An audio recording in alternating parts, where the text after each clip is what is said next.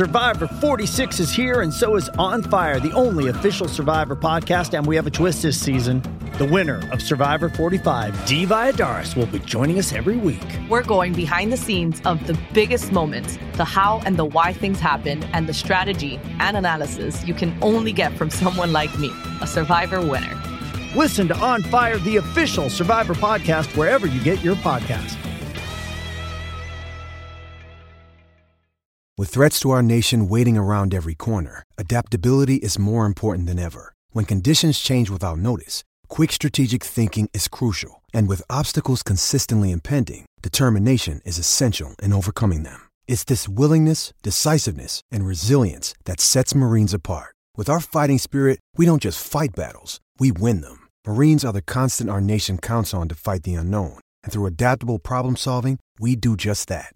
Learn more at marines.com. Hi, I'm Grant Wall, and welcome to the Planet Football Podcast. Today, SI's Brian Strauss joins me to talk about Liverpool's pulsating victory over Manchester City to end City's hopes of an undefeated Premier League season, Landon Donovan's surprise unretirement to join Mexico's León, and this week's United Soccer Coaches Convention in Philadelphia, also known as Tracksuit Woodstock. Onward!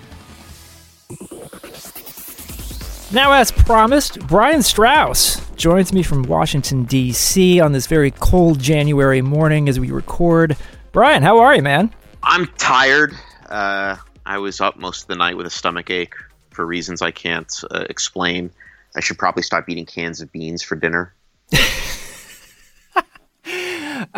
My life, man. You just gave me a stomach ache thinking about it. And then like exhausted. Well, I'm nervous because, we'll talk about this later, I presume, but I'm nervous about, the coaches conventions coming up in Philly, and that, that means sandwiches, right? I mean, that means, cheesesteaks and Dinnocks and all that kind of stuff. And I want to be sandwich ready, for my time up in Philly.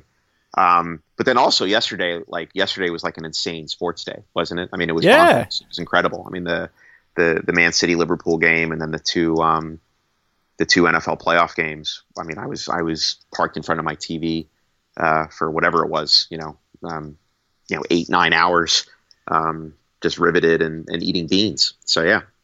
Well, I'm sorry about the stomach ache, but you are totally correct about a great sports weekend. I would actually add Saturday as well. I got to watch the Eagles win an NFL playoff game that went down to the wire against Atlanta and the Arthur Blanks in Philadelphia with Eagles fans, not in the stadium, but in a raucous location. And I think Eagles fans, who typically have been known as the angriest fans in the NFL, booing Santa Claus and all that stuff, I kind of felt good for them.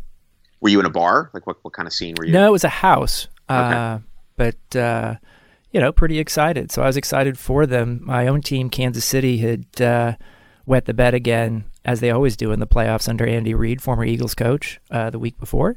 And so, it was nice to feel good about football again. I was chased out of the seating bowl at a Flyers game when I was in college. This may have been at the old Spectrum. I don't remember. I'm old. But the Flyers were playing the Capitals, and I went. And of course, I'm wearing a Capitals shirt and being an idiot. And there was a guy 2 or 3 rows in front of me, really, really big dude, who was screaming at me and turning around and shaking his fist and threatening and just like being out of control. And I didn't really know what to do because it was loud and I didn't know how to respond to him. So for whatever reason, I blew him a kiss. That was my response to this guy. And he started climbing up the seats. He was like a few rows in front of me. He didn't even go into the aisle and come around. He was climbing straight over the seats. What'd you do? Come at me. I took off. Okay. I've always been Fair. fast enough to outrun anyone who could beat me up. So I am 100% flight. So I bolted. Philly is a sports town like no other. And I've some very close friends who are longtime Wounded Eagles fans. And obviously you got to throw Union fans into the mix. I mean, some of the stuff that's been going on Twitter about sort of their annual cold stove league is really depressing. So being a sports fan from Philly is no cakewalk. I actually had someone tweet me over the weekend about Rice and Boley in the Philadelphia Union, and I thought the statute of limitations had run out on that one. Legend. I thought about one time writing an epic poem getting the names of every Philadelphia Union goalkeeper in it, and I thought that would be entertaining, but I couldn't find anything to rhyme with Mboli. Stromboli. Maybe. That's sort of an South off Philly, rhyme. Italy. Yeah, I don't know. I'll think about it more. I'm not even a very good writer. So there you go. You did mention, by the way, Liverpool and Man City as part of this amazing weekend, and it was. This is one of the few games, I think, in soccer that had huge expectations coming in and over-delivered on those expectations. 4-3 in the end. Liverpool wins. Got a little hairy at the end because Liverpool was up 4-1 at one point. But why was it that this game over-delivered on expectations in your mind? It was great theater, right? I mean, part of what makes the Premier League awesome and makes it what it is, and even when it's not technically the best league in the world, it's so frequently the most watchable and the most engaging. And I'm not saying anything new, but the atmosphere, the speed, the narrative, just the pace of the game and the packaging of the game. And I don't mean that in a cynical way. But you're hearing "You'll Never Walk Alone," and you feel the pulse of Anfield when you're watching that game, and the game is played at such an absurd speed.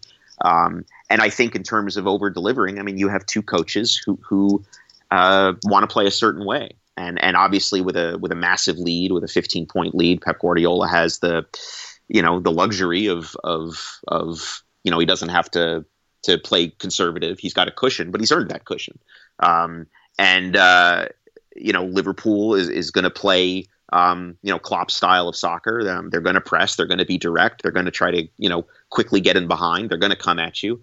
And so you have two coaches who have a way of thinking about and seeing and playing the game that's going to perhaps, even when it shouldn't, eclipse pragmatism or caution. And then you've got the obvious talent on the field, and like I said, the atmosphere, and it was great. I mean, maybe that's why I have a stomachache. I mean, it was just watching it was just back and forth, getting pounded for 90 plus minutes. It was phenomenal. I really appreciate both these coaches and their team's commitments to playing their styles. And I think we saw that totally. This was Liverpool playing pure, unadulterated Jurgen Klopp soccer. And that's how they scored the first goal, with Oxlade-Chamberlain winning the ball, getting the ball in the opposing half. I think, were there any goals scored by Liverpool in which they didn't win the ball in Man City's half leading up to it? No, I think they were all forced errors, I think. So rather than sitting back and trying to win the ball, I mean, the difference between winning the ball 40 yards from the City goal and 60 yards from the City goal was the difference in the game. And Liverpool's ability to play very, very quickly. I mean, they win the ball, and then the ball's played very quickly, into that space, between the City back four and Fernandinho, and they were able to lay it off and move it. You play the ball in, it's quickly laid off, or one time to a player facing goal, and the attack's on. And they just did it over and over and over again. And it'll be interesting to see whether this is a blueprint that anyone perhaps in the Champions League can follow, because obviously there's not really a title race in England. But also whether this prompts Guardiola to perhaps think he may need some reinforcements at back. I mean, Mendy, they signed Mendy and he did his knee right away.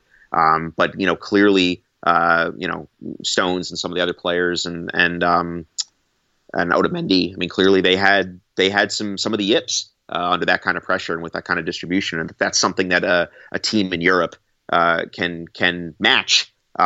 It's really about winning the Champions League for Man City now and trying to sort of become one of the very, very first of the nouveau riche teams, I think, to really break through. I just find that really interesting that, like, in the Bosman era, whatever, mid-90s, whenever that was, 95, 96, Dortmund won the Champions League right away. And then other than that, it's still been the old guard, other than Chelsea finally breaking through a few years ago. It's still the tried and true blue blood powers of Europe that win that tournament. So it would be really, really cool to see if maybe this can be a learning experience for Pep and City, and they can use it to get over the hump. I did think it was cool that both teams, I thought, especially Liverpool, played terrific, and they did so without some of their main guys.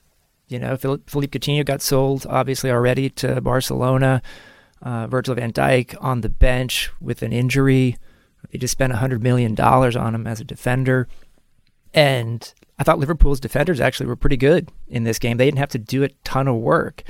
I don't think they're obviously in a good position at goalkeeper with either one of their goalkeepers. Karius gets the start, gets beaten near post on the first City goal by Sané. And yet I was just so impressed with the whole team approach from Liverpool. And I think that front three, maybe individually, those guys aren't on the level of Barcelona's front three or front two, plus whoever plays with those guys. But together, they are such a good fit with Klopp's style. And in talking about Firmino, Salah, and Sadio Mane. Mane was terrific. Great finish on the goal. I just like the way those guys are playing as a unit. And maybe losing Coutinho won't be the worst thing in the world. I don't know how many times Liverpool can afford to give up 3 goals and win. And I don't know how many teams up 4-1 wouldn't have tried to shut up shop, and Liverpool didn't. It's just not their nature. Again, that's the wonderful kind of thing about it, is that both teams were happy to sort of come into a game of this magnitude and under this kind of spotlight and just embrace who they were. And that's very cool. So, I'll catch shit for saying this, but kind of makes me wish there were playoffs, kind of makes me wish, there was a game or a series down the line where it was on the line for both teams. And we could kind of see if Liverpool can do it again, or if City can learn from their mistakes. I think City visits Tottenham. I don't know if they have any other kind of really hairy games in the run-in. So like I said, for them, it's about the Champions League, and it's going to be fun to watch. It's going to be fun to see if them or PSG, like I said, can sort of upset that established order. Yeah, and I think we did see a way to play against City coming from Liverpool, but obviously you need to have the players that Liverpool has to be able to do it, and to have them play about as good a game as they can play. I'd like to see, it's not a flip. It's not a switch you can flip. I mean, Liverpool. That's the way Klopp plays, right? That's the way they probably train that way. They Sure. study film and everything they do tactically in order to create sort of the instincts and the mental and muscle memory required to make those kinds of really really quick decisions, to see pressing triggers, deciding. So again, those quick balls played into that gap between the back four and the midfield, and laying those off and getting guys in behind and getting guys facing goal. That stuff requires so much time on the training ground, and so a team that doesn't do that week in, week out, that's not a switch you can flip and go up against a team like Man City. So I don't know if there's anyone else who could replicate that. We'll see. But now that they've lost the unbeaten. Now that they won't match Arsenal or the Miami Dolphins, the league season is kind of over, right? I mean, they're gonna win it in a walk, and I guess we've got the Champions League battles, and I've said before, I love me some Arsenal angst, but other than that, it's about Europe now. You mentioned the potential of playoffs. A high-ranking U.S. soccer executive, I may have told you this at one point. He is convinced, he told me, that the leagues in Europe, including the Premier League, should have the first and second place teams play in a final for the league title at the end of the year. And given how often the league title is decided long before the end of the season, I'm kind of starting to be with him on that. And I wonder what your thoughts are.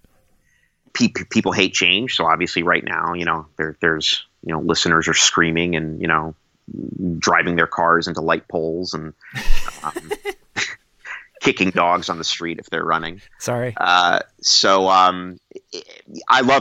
said before, I love playoffs. I've played in leagues that have had playoffs and leagues that didn't, and the tension of a playoff game, the mental demands of a playoff game are like nothing else. And I think I've written this many times. A playoff tests. I mean, that was what was so fascinating about the NFL playoff games. I mean, look to see the way players and coaches react under severe emotional, mental distress and duress, right?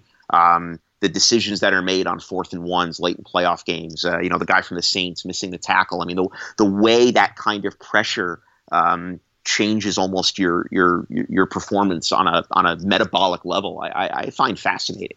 At the same time, our leagues in this country, where we're used to having playoffs, are engineered to have some kind of parity, right? So there's some question. The Capitals have finished above. I'm going to bitch about the Caps again. They finish above the Penguins all the time, but none of us think we're anywhere near the Penguins. They prove it to us every time that when the games really matter, they're better.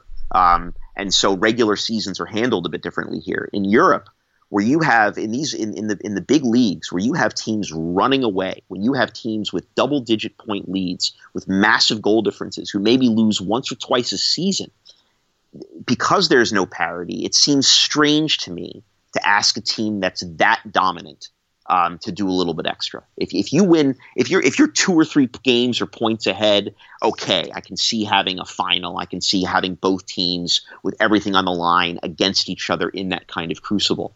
But when you're 20 points ahead, you shouldn't have to do that. You're clearly the deserving champion.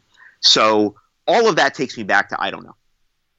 Okay, fair. I just feel like the problem is that they're 20 points ahead. And it's that way in England. It's that way in France. It's that way in Germany. Barcelona's gone. It's that way in Spain. Yeah. And, among the major leagues in Europe, only Italy is kind of close, and it may not be close for that much longer. I don't know. But they seem to like it, right? I mean, who is it for us? I mean, they if you were to raise it if you were to raise this question to a local, if you were to go to any of these countries and ask them if they'd want this, they'd laugh in your face. They would. They want nothing to do with it. So they're happy with this. We look at it and we say, wow, it's early January and 4 of the top 5 leagues in Europe are over. That must suck. And they're like, no, it doesn't. It's great. We love it. We've got other races. We've got other things to play for. We're good. Thanks. Yeah. And so that's kind of the end of the conversation for me. No, that's probably a fair point. A few years ago, I tweeted that maybe they should hold the UEFA Champions League final in New York. And the response I got was so nasty from basically every European in the world. Well, Twitter says you're a horrible person. And you too, Brian, you too. No, I get all of my validation and self-esteem from social media. Moving on, we got other stuff to talk about here, and one of those things is Landon Donovan deciding to sign with Leon. That's what Mexico. else I did this weekend. That's what I spent Saturday doing. Was doing what? Trying to wrap my head around that and writing about it, and just pondering I don't even know what the word is. It's insane. It's incredible. I'm baffled and fascinated, and I guess his unveiling, we're recording this Monday morning, I guess his unveiling in Leon is tonight. We think, as long as this is just still not a huge send-up, we think this is real. So, well, I mean, to fill everyone in, Donovan is 35, so it's not like he's ancient. He did retire for the first time at the age of 32, which is awfully young for someone of his talent. He came back 2 years ago out of retirement to finish the season with the Galaxy. Kind of meh in terms of how he played and how the Galaxy. It's only a couple months though. I mean, he really wasn't. I mean, I had to look that up when I was writing. I was like, oh wow, was that like half a season? No, he was only active for 2 months, so it was really, really brief, barely a cup of coffee. Yeah, and then last year he almost signed with Real Salt Lake, yep, which was a legit interest. I'm still not quite sure how that fell apart, and so I guess it's just a little weird. I don't know what to expect here. I'm certainly expecting he's getting paid a ton of money, so congratulations on that, Landon. I don't know if they expect him to be a 90-minute player because I don't know what kind of shape he's in. And I don't think they should be expecting him to be scoring a ton of goals either. We'll have to wait and see what he shows on the field. I mean, clearly he must have an interest in playing the game still and must not be overly concerned about legacies and things like that, which I think is great. I hope he has fun. He owes nobody nothing. Is that even English grammar? He owes us nothing. If he wants to do this and have fun, and he finds someone who wants to willing to pay him to do whatever, whether it's a 90-minute. Not only is he 35. I mean, he's a few weeks from 36. I think right. His birthday's in March. So, he's at an age when most guys are walking away. Now, granted, he's got less mileage on the wheels after essentially 3 years off. But he's been, he's had 2 kids. He's been working with the San Diego MLS expansion bid. I figured on Saturday he was getting 1 million texts, and I'm not like, one of my weaknesses sometimes as a reporter is that I'm not like super relentless, and I don't want to bother people. I feel bad, right. So I'm sitting there like psyching myself out about texting Landon, because I'm like, everybody's texting Landon right now. Landon's got 800 texts right now, and I feel bad about piling on. So I tried to make mine a little, but I had to, like Avi, our editor, was like, ask Landon what the hell's going on. Right. So I had to, and I tried to come up with something different. So I rattled off a bunch of questions, and they were things like, is Leon paying a transfer fee to Footy McFootyface? And am I going to have to start watching League MX? And what are you doing? That kind of stuff. And he wrote back, like he did. He wrote back, and I appreciated. And of course, he was just, I'm not ready to speak publicly on it. But he said it would be interesting. So he is always interesting. The guy is compelling. He I remember when he retired, and we all wrote sort of a little bit of a personal essay on what it was like to cover Landon. And I wrote about sort of the idea of the inhale, and how Landon was the one player, the one American soccer player who every time he got the ball, every time he was facing up against a defender, every time he had a little bit of room in front of him, you knew he could change a game. You knew something spectacular could happen. And now, obviously, now we have a second player capable of that in Pulisic. But for many, many, many years, Landon was the first guy we'd seen who could do that. And to me, that's the best thing about sports. That's it right there. That feeling of breathless anticipation and knowing like everything could change right now. Landon just delivers that. And some people love him. Some people he rubs the wrong way. He's obviously made some choices over his career that have been confusing. But the guy is must-see TV, and I'm going to watch. Like I am absolutely curious to see how he's going to do. And in terms of his legacy, I hope he doesn't care. I think his legacy, the only thing I think that could impact his legacy now is Pulisic. That's it. I mean, Landon is either the best American player of all time, or at some point it will be Pulisic, assuming Pulisic continues on this trajectory. And that's it. I mean, Landon has nothing else to do or to prove himself, I don't think.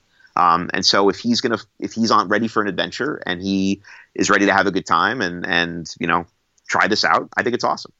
Yeah, the only text I got from Landon was a lion emoji, which I guess Leon is lion. So I told him I appreciated the communication. We actually tried to get him on the SI Planet Football video show for Tuesday, but he said he was going to be traveling. So I'm curious to see there you go. What the story is there. Well, I wonder if this means, he's also, and this is germane to you, he's also part of the Fox team like you are, that's scheduled to be in Russia. So is that, that's interesting to me as well, that how does that affect, or does it affect his work as a broadcast guy, now that he seems to be enjoying that? He was going to be part of the main Fox booth at the World Cup with John Strong and Stu Holden. So he's got a lot of balls in the air, right? He was toying with the idea of running for U.S. soccer president. Well, that's part of it too. I interviewed him. I broke the news when he was considering running for U.S. soccer president, and then interviewed Donovan for Sports Illustrated after he decided not to run.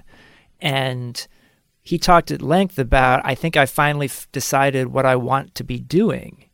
And that's been up in the air for several years, obviously, and obviously is still up in the air. But he said he had decided that he was going to work in youth development.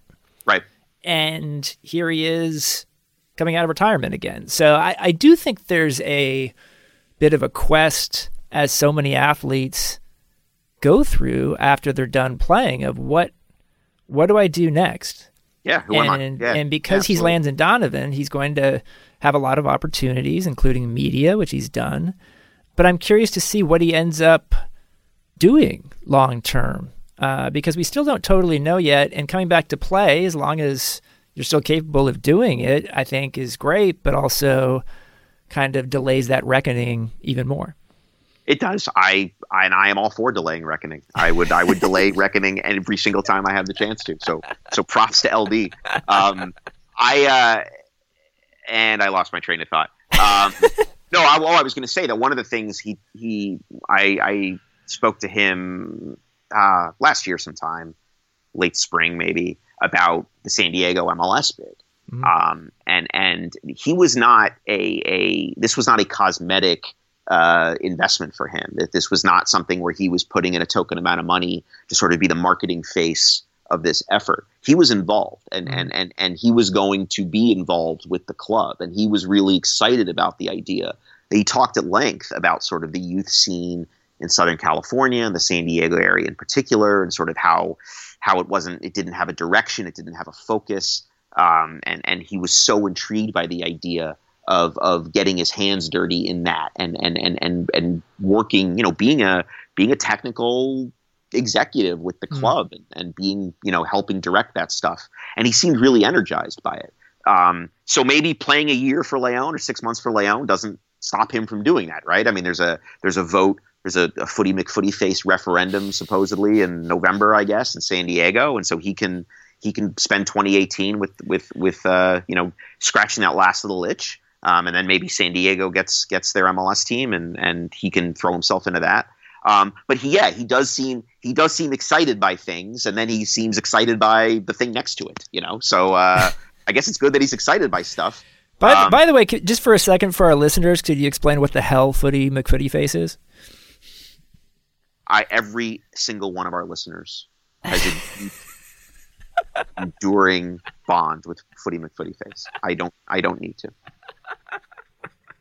It is an absurd. Oh my God! I mean, this will take half the podcast. It was an April Fool's Day joke that they were going to name the team Footy McFooty Face after Bodie McBoatface, and they have a big foot with teeth in the middle, which looks extraordinarily painful. And they have T-shirts, and it's a big thing they're doing in San Diego. And they've now turned it, to their credit, they've turned sort of what was a goofy joke and a cartoon and whatever into.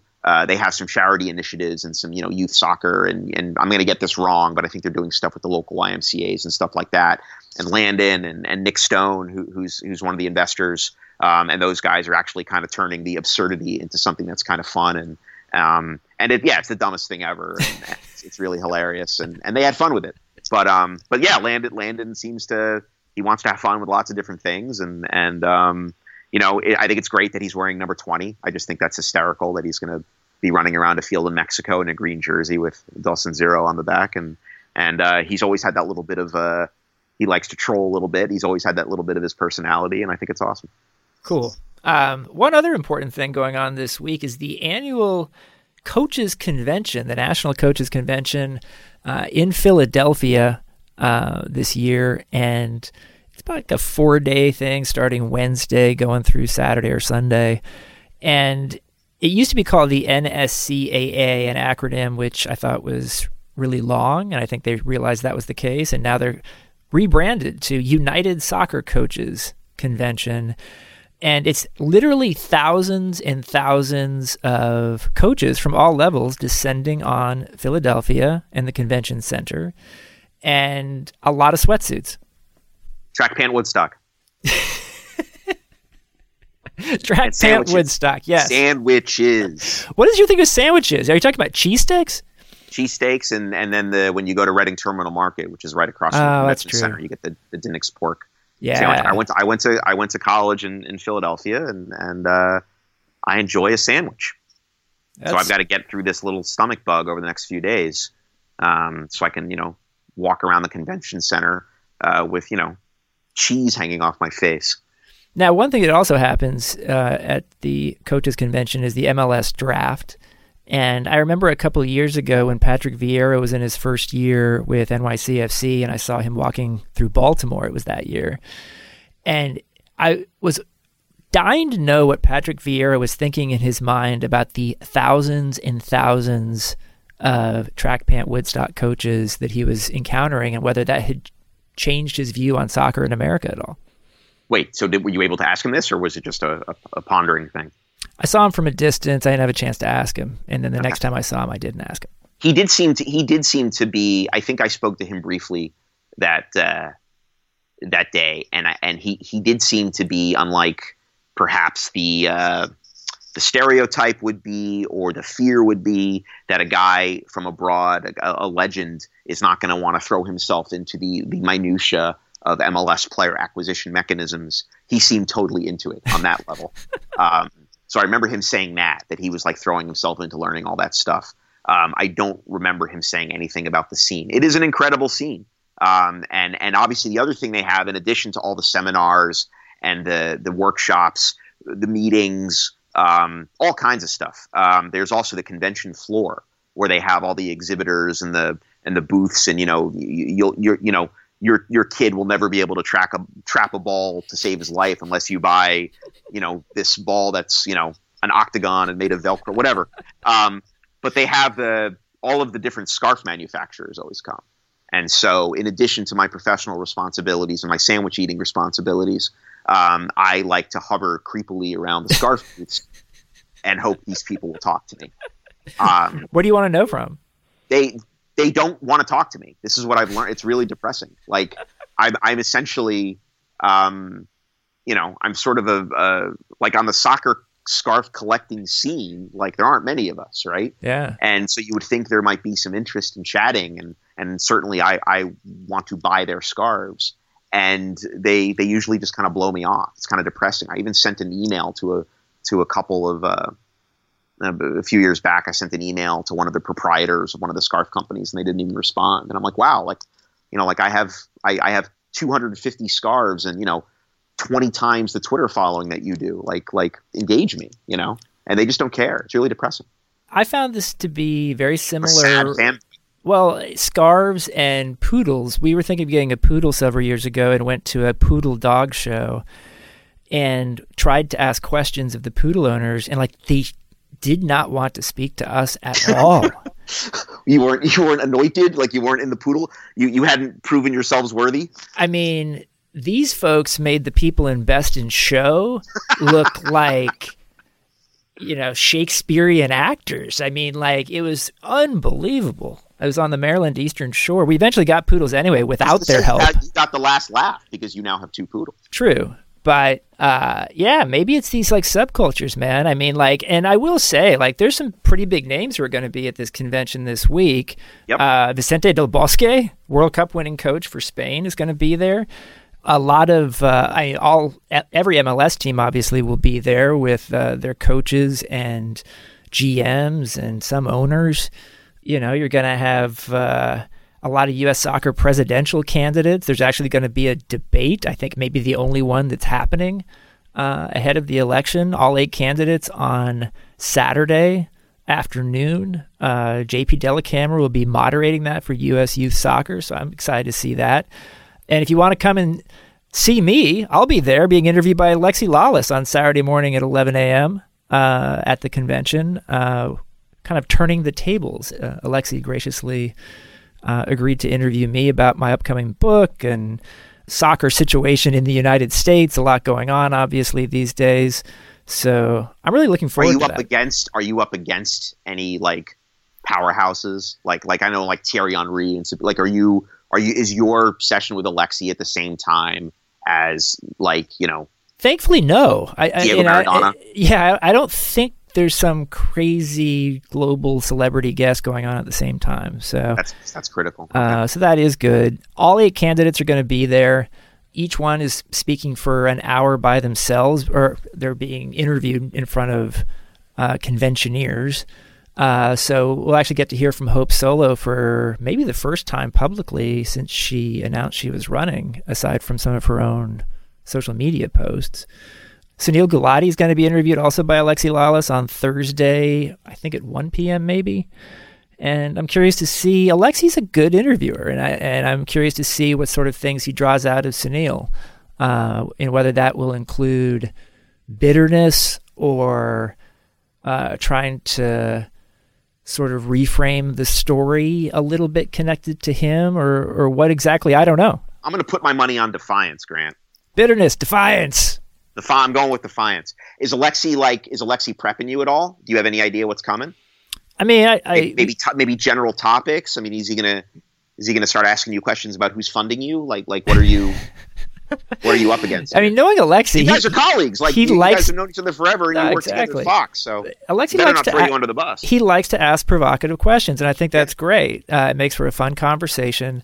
Of all the ex-jocks I've worked with in soccer, and there's a lot of them who are very good at their jobs of being analysts and such, Alexi works extremely hard to be on top of the news, and he obviously likes to be provocative, but he wants to ask good questions. And I can really appreciate that, because I think sometimes the temptation for ex-jocks in any sport is to sort of think they can show up and do this analyst thing. And Alexi, more than any other ex-player, except maybe Julie Foudy, has really shown. I mean, he didn't go to journalism school, but it's like he's gone to a journalism school. He's really worked at it, and I think that's pretty cool. I apologize for the music there. For some reason, my Premier League standings page suddenly started playing like some kind of glam song. I apologize. No, I have a lot. You know how I feel about TV, right? I mean, I detest being on television. I'm terrified of it. I'm sure you remember with some fondness the calls up to my room in Brazil to try to get me to come down and do our videos. And I would come up with all kinds of excuses about, what I was feeling or what I had done or what I was busy with or what sort of ailment I had that was going to prevent me from coming down. So, I mean, anyone who can get up in front of a camera and not pee themselves has my respect. And yeah, I agree. He's a bright guy. And sometimes there's an act with him, right? I mean, he's playing a character sometimes. Right. But other times, yeah, he's bright and insightful, and I'm looking forward to eating a cheesesteak in the corner and watching him grill your ass. Awesome. So that'll be cool. It's a fun. I like the convention. In addition to gawking at the track pants and the scarves, I like it because I enjoy the tactical and training session kind of seminars. You always learn something. I even remember, I think when I was a really little kid, I remember playing as part of one of the youth the demonstrations. I have a memory of playing soccer on a carpet in like a ballroom when I was younger, like coaches are running through drills to show other coaches, and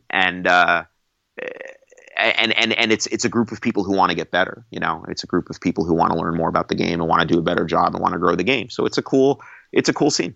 Yeah, and I know there's a lot of anger out there in the U.S. soccer community still about missing out on the World Cup, but I don't think that's going to necessarily be the dominant vibe in Philadelphia. I like getting together in this big convention just to realize how many soccer people there are in the U.S. Who are committing their work lives to the game, and I really enjoy talking to folks. And I don't think it's necessarily just going to be a bunch of people braying at the moon, That's the difference. You probably can't walk. See, we've talked about this before. No one recognizes me because I don't look like anyone. But you probably can't walk 6 feet in those things without somebody stopping you, right? It's maybe not quite that often. Okay. If your Thierry Henry is going to be there interviewing Kyle Martino, I'm very curious to see what Thierry Henry's strategy is going to be to negotiate being around 7,000, 8,000 soccer people. Yeah, it's got to be crazy. Well, good luck with the interview and presentation with Alexi. Sell some books, and I'll eat some sandwiches. Awesome. Good talking to you, man. We'll do it next week. All righty. Thanks for listening to the Planet Football Podcast. I'd like to thank Brian Strauss as well as everyone at Cadence 13 and Sports Illustrated who supports this podcast. Please, if you like the pod, tell your friends, subscribe, like, and review it on Apple Podcasts or wherever you get your podcasts. It really does help the cause if you do. And check out the new 30-minute Planet Football video show hosted by me and Luis Miguel Echegaray on SITV. That's available for free now on SI.com. Recent guests include Christian Pulisic, Yuri Djorkaev, Julie Foudy, and Andres Cantor. See you next time.